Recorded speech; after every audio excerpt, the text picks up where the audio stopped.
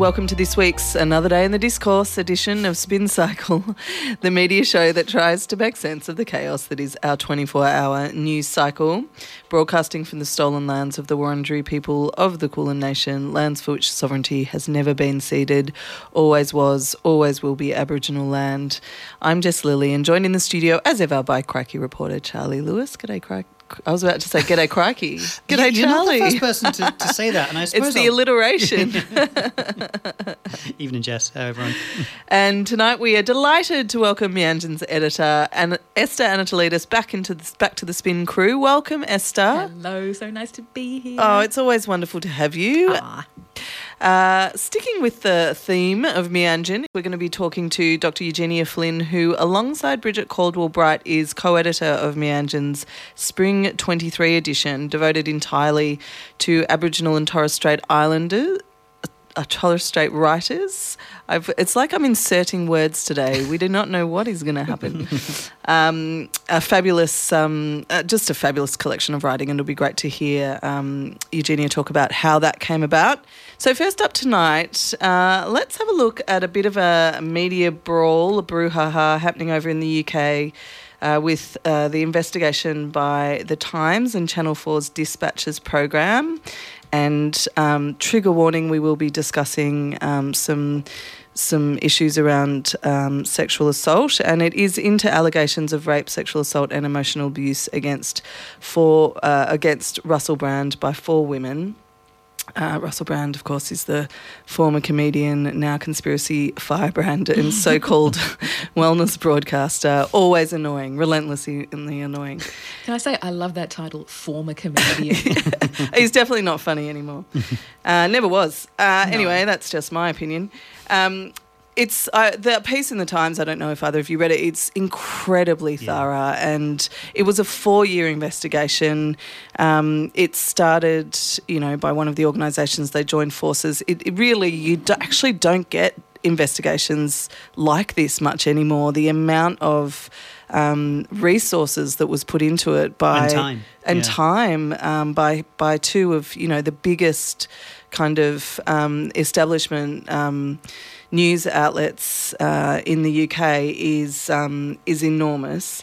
But of course, doubts were instantly cast over the credibility of the report by some really credible characters. In the first 12 hours after the story broke, no less than Jordan Peterson, Elon Musk, Tucker Carlson and Andrew Tate came riding to Brand's defence like the 4 horsemen of the incel apocalypse. Oh.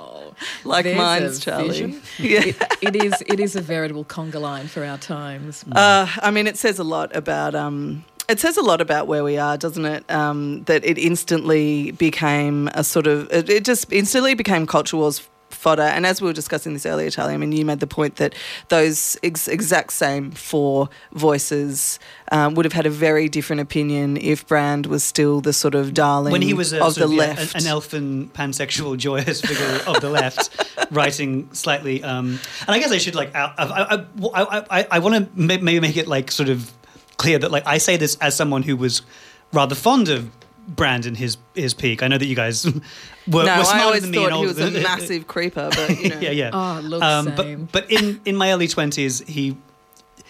You know what? Actually, I will spare our listeners the therapy session. Big respect, big respect for the outing, because people like this have become successful, have generated their sense of credibility for reason. Yeah, for sure. And I do think part of it, I think we have to also acknowledge that he was getting up on stage with people like Owen Jones. He was going and visiting, striking nurses and supporting them. Miliband. He involved Ed Miliband. So he had a certain amount of, and his book. He was a Labor guy. He was a Labor guy, but he was a libertarian. Don't vote at all because we'll bring about the leftist revolution. He just said things to say them, didn't he? He co-edited. I forgot this until I was looking into it. He was co-editor of the New Statesman for a special edition. That's how much we kind of validated that guy and his. Actually, he also had a column in the. It had a column in The Guardian for a long time. For a long time with his extremely verbose... and again, he convinced us all that he was smarter than he actually was, and and ourselves that we were smarter than we actually were, at least in my case, because but I think as you say, there's an element of this shows the coldness and the cynicism that after these allegations have been made against him, people who would have been absolutely dancing on his grave are now coming to his rescue, because he's now shifted into the, as you say, the kind of wellness conspiracy theory kind of fed YouTube, right? Well, the wellness thing, I mean, you may well have heard those phone pings. As someone was just letting me know, he is part of the Kundalini yoga sort of movement, which is very controversial in and of itself, and has its own history of gurus who abuse their positions, and he has taken on this sort of cult, as Sophie just in no uncertain terms just messaged me, and it's, I mean, but he has taken on this position, the way he presents himself. I mean, he went on the front foot before the investigation was broadcast on Saturday. On Friday, he posted a video to his YouTube channel, which is now full kind of anti-establishment conspiracy theories. Which he's been doing for a very long time. Yes. So it just slots in perfectly with what he was already doing. His message was that, you know, he is some kind of there's an ulterior motive by the mainstream media who he's calling out. I just want to make it really clear that Russell Brand, one of his biggest employers last year, was that fringe film franchise Minions. So this concept that he is in no way mainstream is just incredibly laughable. But there is a real sort of modern kind of phenomenon with, you know, the blending of social media and culture wars, and, you know, the anti-truthers and the media is lying to you. It's a really great get out of anything. You know, for sure. He can manipulate this stance that he's been building up, and a number of people have been questioning whether he kind of knew this was coming. I mean, he has must been have. cultivating this audience. He must have. Well, yeah. Right. Again, as someone who's read both of his books, his memoirs, I'm a Charlie, it's all coming out. It was. Did you have a subscription to Nuts or Zoo? Never. No. He. Again, I'm gonna spare our listeners the therapy session that you guys are gonna get after the microphones get turned off about my working through of this whole process. But you know, there's a big thing in the article. One of the women who's made these allegations against him says it was very clever. He came out on the front foot and said, "Look at me! Look what a ridiculous figure I am, and look what a girl crazy sex mad boy I am." And he made that so fundamentally part of who he was, that the idea that anyone would come up and say, well, this was actually non-consensual. It's like, well, why would I have told you all this stuff already about what a sex mad fool I am? It's, you know, it was immediate camouflage. And he's also, always. Well, that's why it was called, the whole investigation was called In Plain Sight. In Plain Sight, yeah. And, you know, I want to be really clear that some of the allegations are absolutely horrific, horrifically violent, demeaning, incredibly manipulative. One of the victims was 16 years old. It's really brutal. It's not just a famous guy who, you know, got a bit crossed a few boundaries. Crossed a few boundaries and used his fame to his advantage. And that story of the taxi driver, which we've seen reported in a few instances, who took the 16-year-old there, who realised suddenly where he was going, who then stopped and said to her, shared concerns, said, "Look, I really don't think you should be. Are you absolutely sure you want to go? I wouldn't want my kid going in there. I wouldn't want my daughter. You know, the taxi driver. But then, Charlie, like you were saying earlier, he was saying things for the sake of saying them, and building a persona and a profile around that. And it kind of really goes to, you know, between social media and conspiracy theories and cult of personality as well. And cult of personality. He was a very charismatic figure. And culture wars. What are the ways in which, masculinities are being established, are being presented for people of all ages, younger people in particular, to look up to. And in that kind of, cluttered culture war kind of, competitive market for a masculinity that one can admire, one does tend to go towards the extremes if you want to be that person who is going to stand out. But that notion of saying things to say things makes me think of, and this is not analogous in terms of allegations of assault and so on. When we look at the roller coaster of, say, a Mark Latham, a Warren Mundine, the infiltration of, or not infiltration, the working with political parties, using different platforms in different ways, coming into conflicts, saying outrageous things, saying completely outrageous things, and also a bit of a sense of going wherever the heat is. So, Warren Mundine can be president of the Labour Party. Mark Latham famously very nearly became a Labour Prime Minister, or at least could have done that. And as we've talked about, Russell Brand made part of his name by being sort of a campaigner for a sort of socialist leftism. And then as soon as that kind of doesn't work out for you, or starts to that flame starts to fade, I'll be as reactionary as you'd like. But if you don't like these views, I've got others. Like. It's exactly that. But not only that, you go that way with more vehemence than you ever did in your first version of who you were. And so have we just got tighter or much, much looser integrity radars because of the way that we receive news and communications? Are we just kind of, the fact that this is played out in the media as it's a 4-year investigation, it's a thorough investigation, and then the narrative continues along that pattern. Here are the women, here are the people who are going to support him. Let's focus now the news on the women and their and his denial instead of what's actually happened.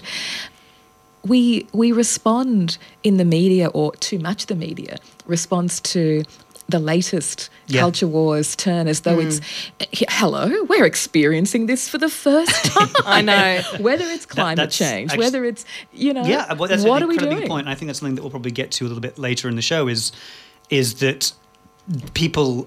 There are certain actors in the discourse that have the cheat codes that can drop a phrase in, and they know that they can completely change what's being talked about with that phrase. And I guess we'll get into... I mean, we spoke about that last week in terms of, the insidiousness of just saying so-and-so says, and you can pretty much print anything in a headline. I think as well, though, to get it, back to the kind of the media discourse around brand, that...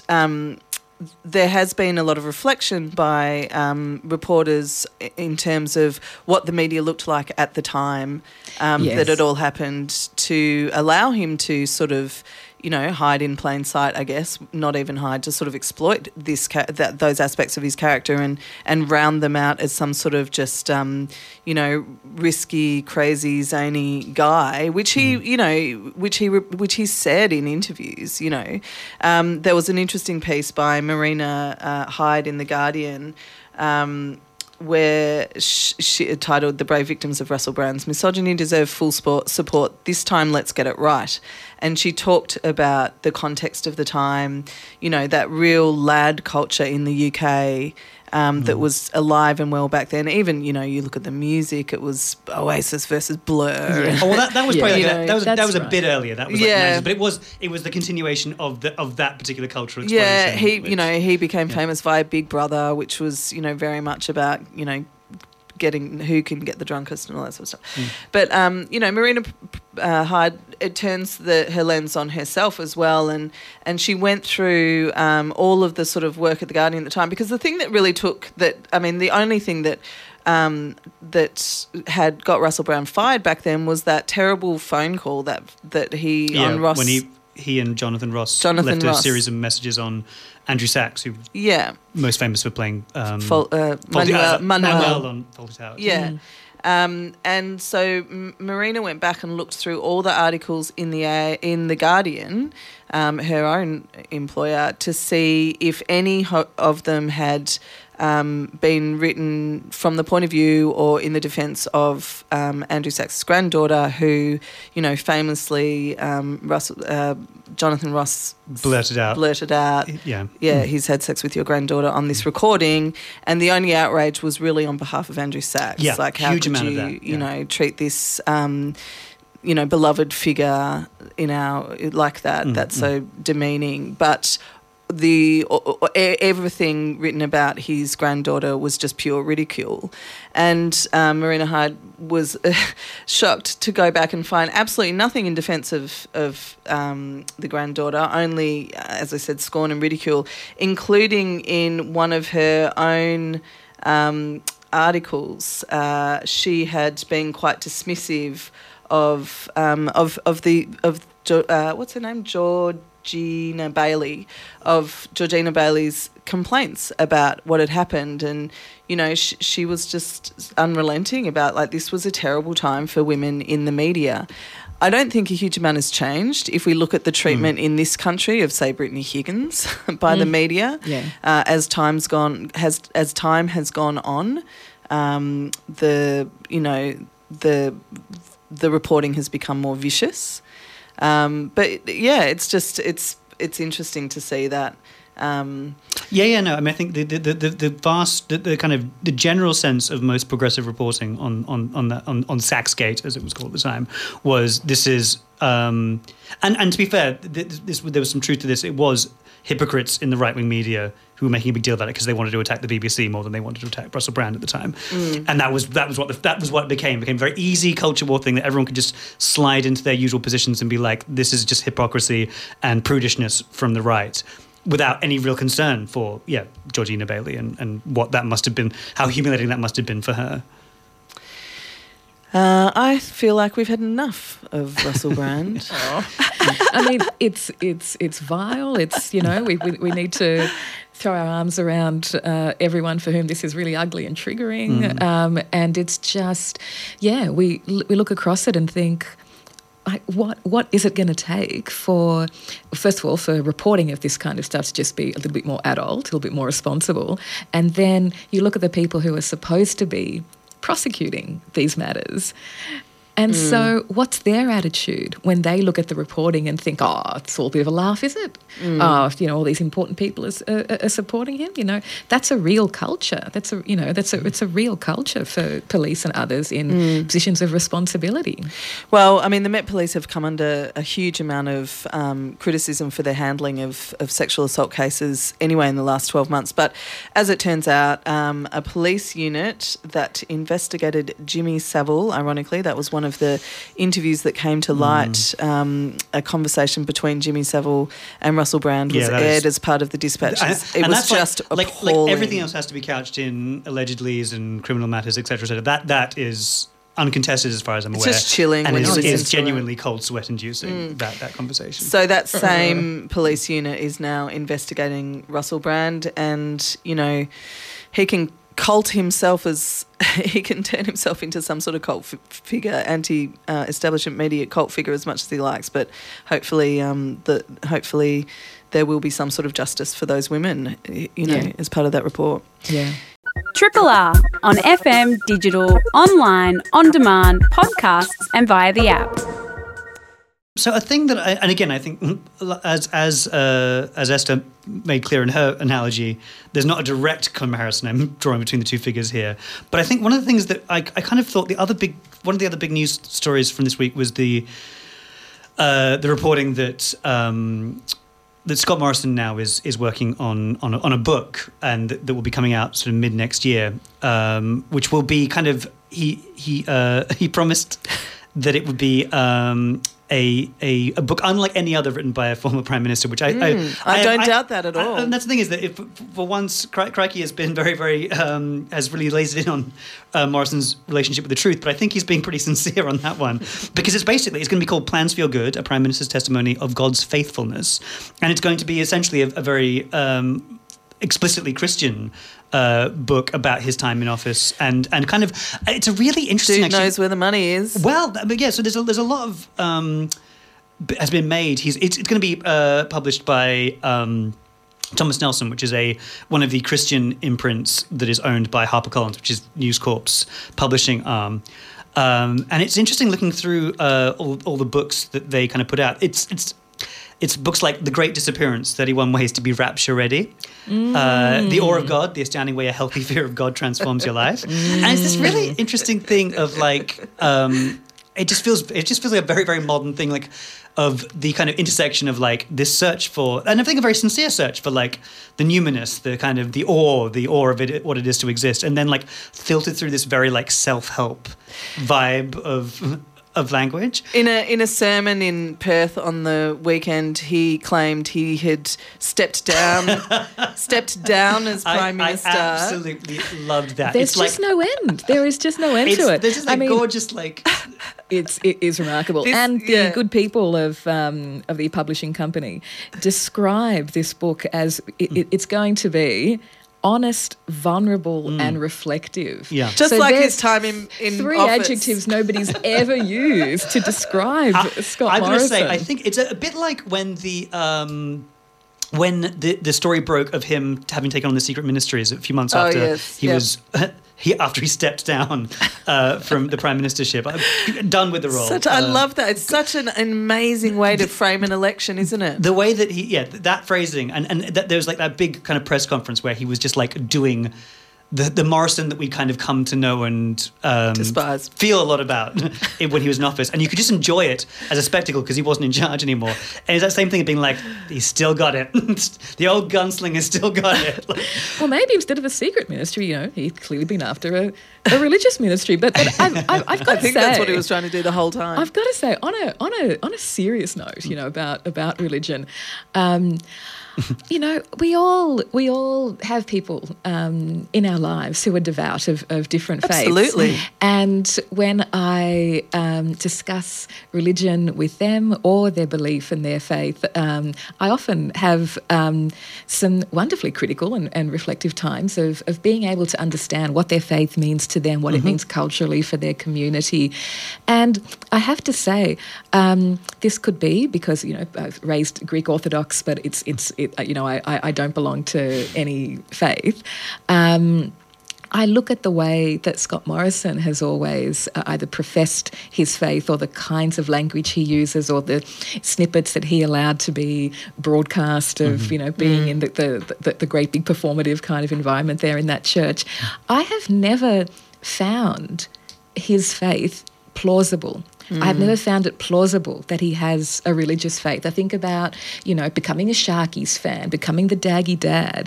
And so I find it very difficult to relate to people taking this seriously. It's interesting. The thing is, though, that ties into the Pentecostal, what's the core of like Pentecostalism, isn't it? The Hillsong. That's what I'm not getting. Because it's deeply the faith inverted commas is deeply tied into material gain. It's the idea wealth. of the prosperity gospel. The acquisition of wealth and power is a sign of God's favour. And it's quite a convenient worldview for someone of Morrison's. I think it's very different to someone of, a core sort of,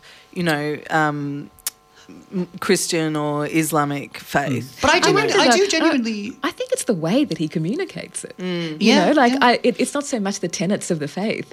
I'm just not convinced.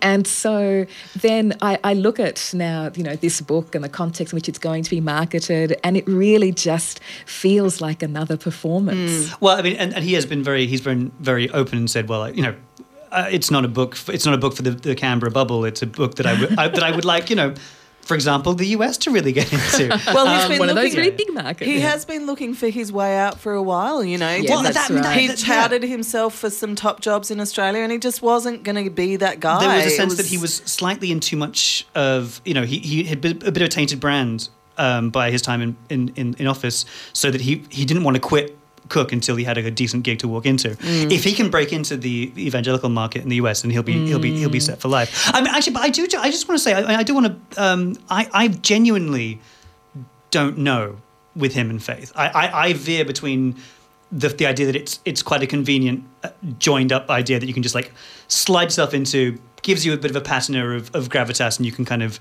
move on. But then sometimes I genuinely do wonder if it might be something that he kind of really did inculcate, and that it has genuinely kind of affected his decision-making in office and his way of viewing the world. I genuinely don't know. Well, it's impossible to know or to trust any aspect. So opaque. And then speaking of, again, it's become so normalised in our social expectation, our political expectation, given, how much he plummeted that sense of integrity that we expect of politicians. It's become normalised that we think it's fine that he should just stay there earning a taxpayer salary until something better comes along. Whereas today, off to the odd conference that's right. Whereas today we hear that Josh Frydenberg has been announced as the next chair of Goldman Sachs in our region, and so he's expected to make the announcement that he will not be trying to win back his former seat. Of course, his chances of doing that were not great, particularly given the approach that the current leader of the Liberal Party, Peter Dutton, is taking in terms of the values of the brand and the trashing of them. And so he's doing a very smart thing. But there's someone who, has had a Julia Gillard level of maintaining dignity post for sure political career. It's a funny thing, isn't it? Because I think we were talking about this in the Crikey office today, and we were saying how an announcement like that, like every former politician is briefly a consultant. And you go, well, that's a holding thing. You pocket your dosh and you wait till you can get back in. But a gig like Goldman Sachs, you're like, oh, that's serious. He's not coming back to politics. No. And as you say, there is some alternative sane liberal party that he could have been the leader of, but that doesn't exist right now, and you don't really see where he would fit in the current. And will it mix. ever again? No, and I genuinely hope that he still has a voice inside the party, because that party is really so disconnected, so fractured. It's at least 3 different parties. I look at Julian Leese's position and voice in that party, and the fact that we would have had a really lovely, ethical, publicly ethical, bipartisan voice conversation if Peter Dutton hadn't decided to introduce conflict over this, and it's this party has been a strong party historically in Australia. Yeah. Triple R. Dr Eugenia Flynn is a Larika Tiwi, Chinese, Malaysian and Muslim writer, researcher, arts worker and Vice-Chancellor's Indigenous postdoctoral fellow at RMIT University. Her essays, short stories and poems have been published widely, including in Indigenous X, Peril magazine and the anthology Me Too, Stories from the Australian Movement. Eugenia's academic research focuses on Indigenous ways of writing and engaging with Indigenous texts. Along with Bridget Caldwell-Bright, Eugenia is the co-editor of Meanjin's Spring 23 issue, which is devoted entirely to works by Aboriginal and Torres Strait Islander writers. Welcome to Spin Cycle, Eugenia. Hi, thanks for having me. Thanks so much for joining us, and congratulations on a really brilliant and beautiful and mind-blowing and challenging edition of Meanjin. Thank you, thanks. In your editorial intro, you address both the need for publications like Meanjin to engage and platform Indigenous writers, but also acknowledge its shortcomings, and I quote, "How can Australian literature reckon with its very core, built on the denial of First Peoples' sovereign words and sovereign storytelling?" What sort of editorial approach did you and Bridget take to grapple with these sort of conflicting truths or positions? Yeah, so our approach really was to push the boundaries in lots of different ways. I think literature is an idea that we think of as being high art. There's a wonderful Cherokee writer and academic, Daniel Heath Justice, who kind of writes about literature being this kind of thing that is elevated. It's elevated above writing, and it also elevates the reader when they read literature. And, we really wanted to push the boundaries and to consider emerging, maybe people who are being published for the first time, as well as, extremely well-established writers as well. So we wanted to publish quite a mix, what people might not expect from something that is considered, a kind of high art literary journal. And also, I think, to consider, different forms as well. I think that we have seen across kind of literary criticism the way that people think about, different form and the voice that, Aboriginal people use and all of those sorts of things. And we just wanted to be as inclusive as possible. There was something that, something that I find really interesting as well is that this is coming out in this moment in time. How did that weigh on you in terms of how you were looking to, structure the overall magazine and the voices that you were platforming? Yeah, I assume that you're talking about the fact that we're now in referendum mode and we're moving towards a referendum for the voice. Yes. Look, I think one of the things that we wanted to do was to not engage with that.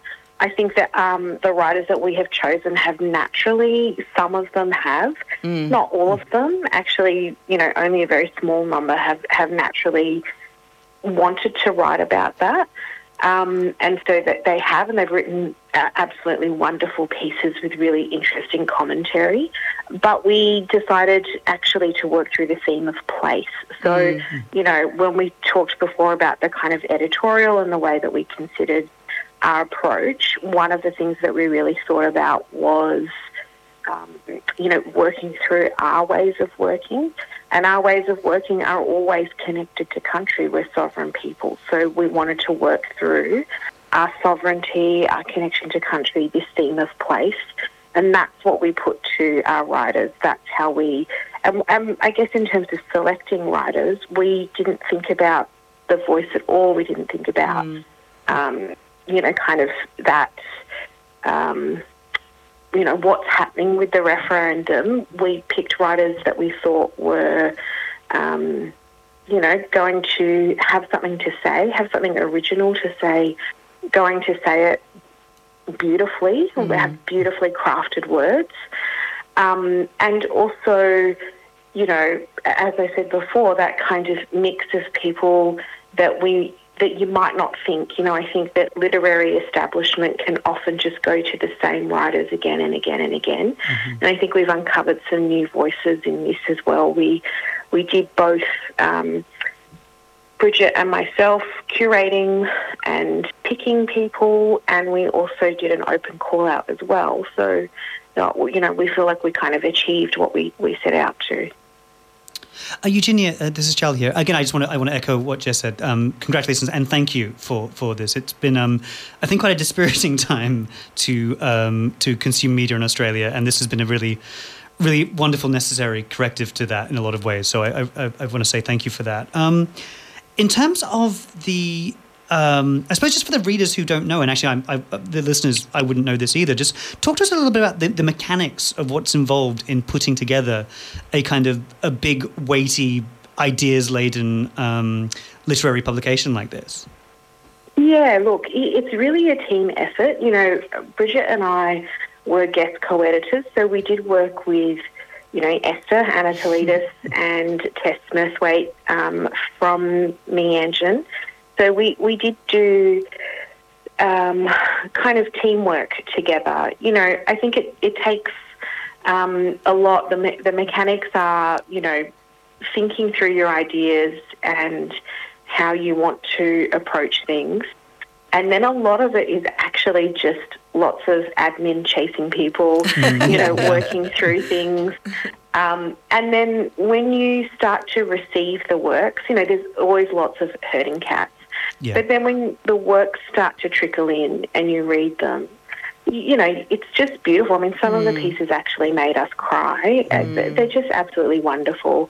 And, you can sit with the words. Sometimes you work really closely with a writer, and sometimes you don't. Sometimes you go, okay, this requires really minimal editing at all. And with some of them, you might sit with a writer and kind of go through a back and forth. You might actually speak to them on the phone and talk through their ideas, what they're really trying to say, just to help them bring forth what they're trying to say in the best possible way. It's for the obvious reasons I've been holding back asking questions because, of course, as the editor of Meanjin, wanted to yes, full disclaimer. Full disclosure. Esther has some interest in this some subject. Great interest. And I've got a lot of interest in telling you that there's a launch tomorrow night at Readings in Carlton where you can meet these people personally at 6:30.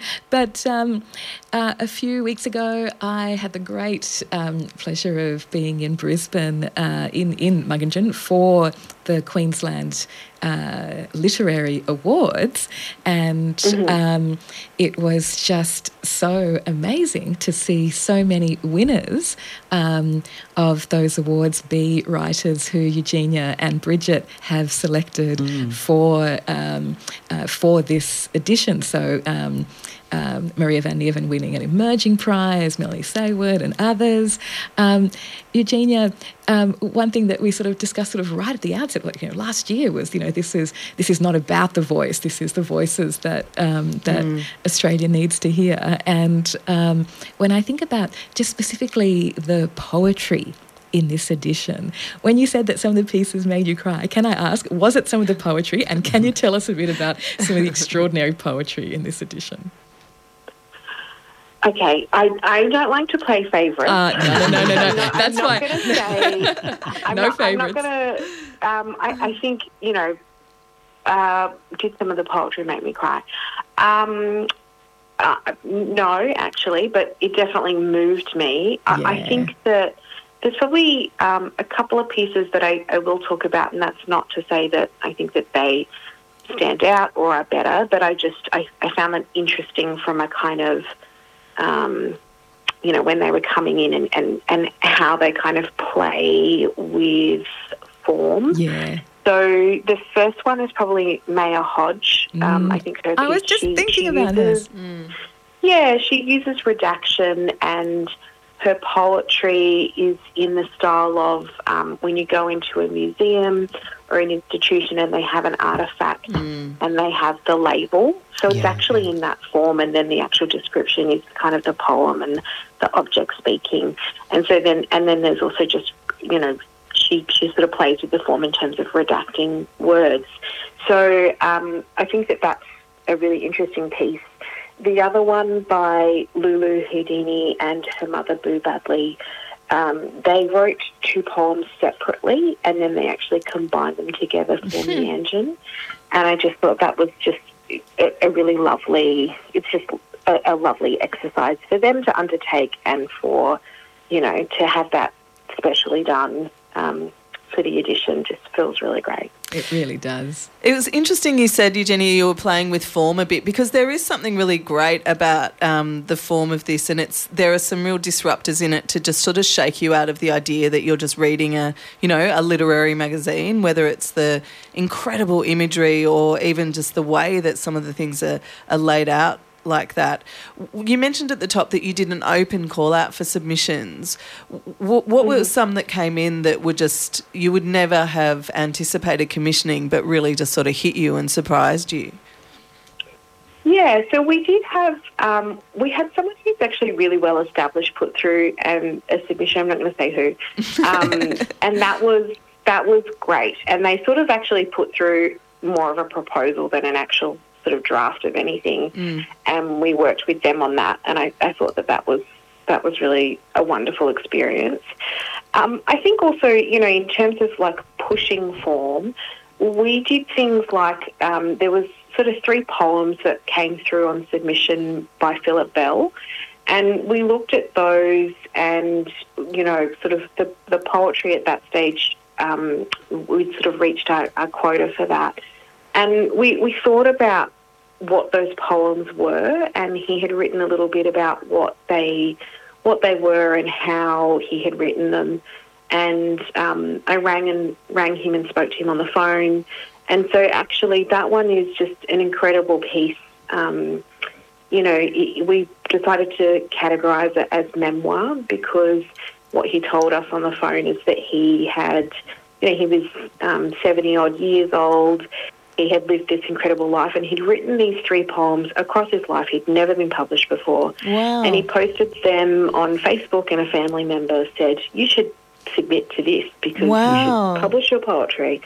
So that's why he did it. And, oh, my goodness. You know, we just thought, what a great, you know, kind of, the poems tell his life story, and we decided to include all the other parts of his Facebook posts. So he kind of talks through, you know, the poems, a little bit about his life, and then he posts this kind of screenshot of a DNA test, and we put that in there as well.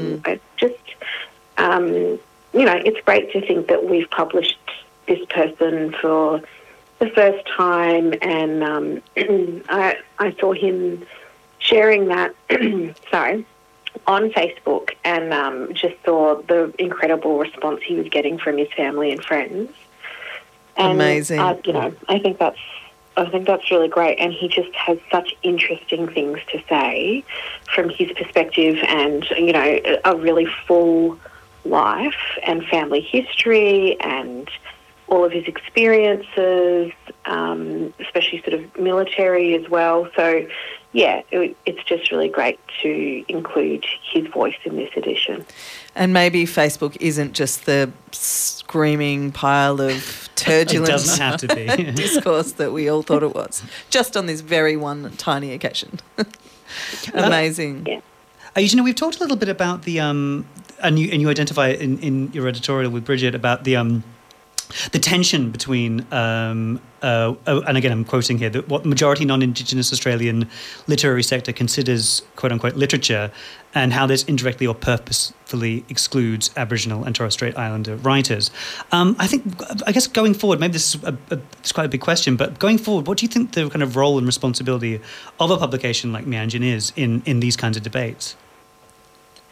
You know, I was giving a talk today because this is my research area. So, you know, I was sort of considering this today in the kind of context of, you know, someone was asking about when they're teaching students and they're reading First Nations literature and how to engage with that.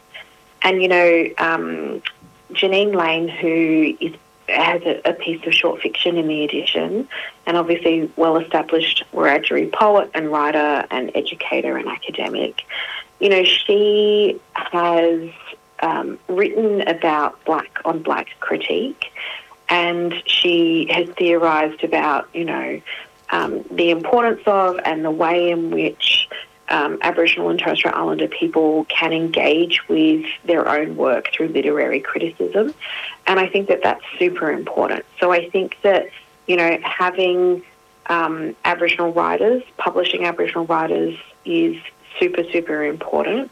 I think it's also important to engage Aboriginal people in literary criticism, in editing, in publishing, in being tastemakers, because we might have different ways of putting together an edition or thinking through genre, or, you know, what we would consider an experiment, or, you know, all of those sorts of things. So I think that, you know, in that kind of taste-making side, having Aboriginal and Torres Strait Islander people in those positions of decision-making and power and taste-making is important. 100%. And on that amazing, powerful note, thank you so much, Eugenia, for joining us tonight in this conversation. Dr Eugenia Flynn is a co-editor of Meanjin's Spring 23 issue, which is being launched in Naarm tomorrow night. At Readings Carlton from 6:30. So get along, and definitely, and if you can't, just buy it. It's amazing. It's really, really good. It's really worth reading. It's a balm for the discourse laden times that we're in. 3 triple.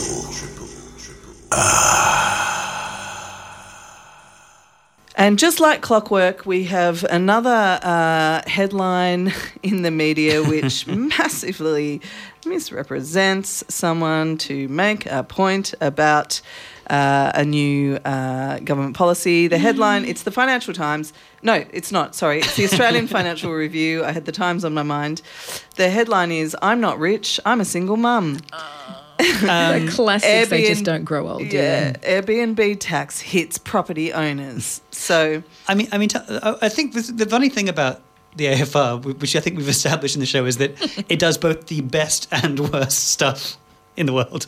Some of it's so great, some of it's so strange. I'm actually not making any judgments about this piece because I was thinking about this as we came into the show today. I'm like, I'm less depressed than I was last week. And it's like, oh yeah, I was sick for a couple of days and I didn't read the news every day for this week. So I kind of missed this whole thing. No, so this is great. Just talk me through it. Let me talk you through it. I'm actually just going to go a little bit paragraph by paragraph because it is just a lesson in how you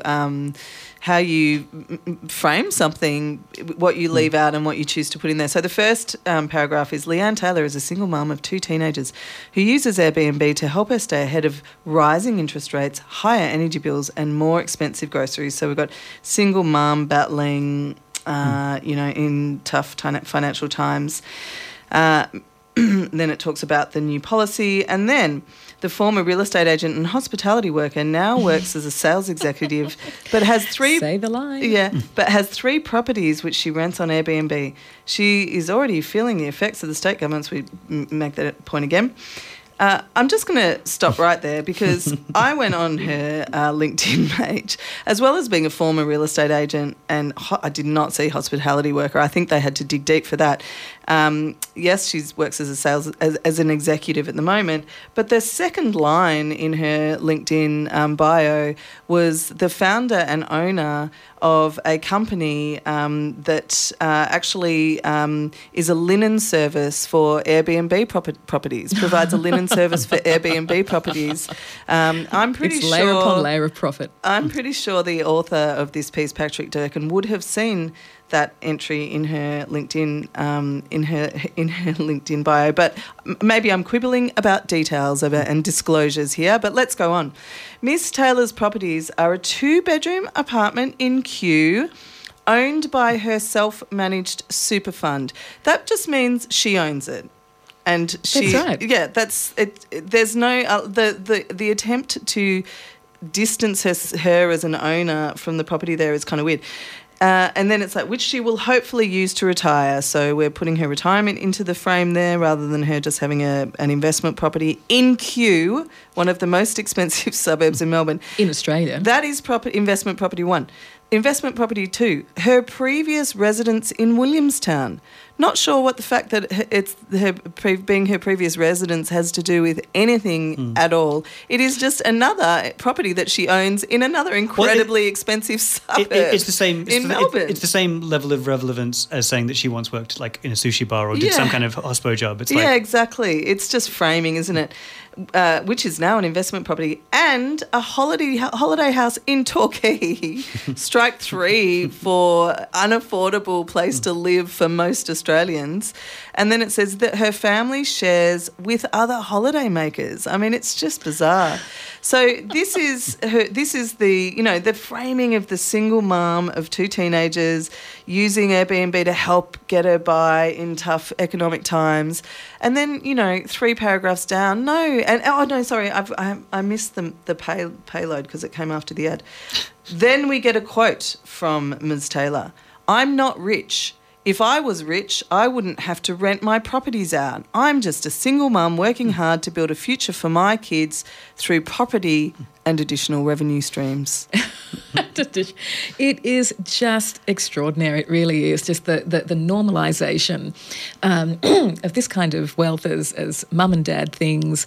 The fact that a story about looking at controlling Airbnb needs to have someone wheeled out with so many caveats and errors. I mean, it's almost as silly as dressing up a young man and putting him on Q&A to spruik nuclear power, and not mentioning that he's a young Liberal member. If only we had time for that. I totally forgot about that. But unfortunately, it's time. Maybe we're going to have to tide that one over to next week. It's time for us to get out of here. Thank you so much, Esther, for joining us. Lovely to be here. You are welcome always as ever, and huge thanks to Eugenia and yourselves and the team at Meanjin for that wonderful spring edition of Meanjin. And that's all for this week. Thanks for listening. You can find us every week on your favourite podcast platform. And you can follow us on Twitter @NajSamble, @LilyJuice, and @The Diary. You can also listen in at rrr.org.au via On Demand for the radio version of the show. Want to support Spin Cycle? Become a Triple R subscriber. Your subscription helps keep the station running and helps Triple R produce and create great radio and podcast content like this.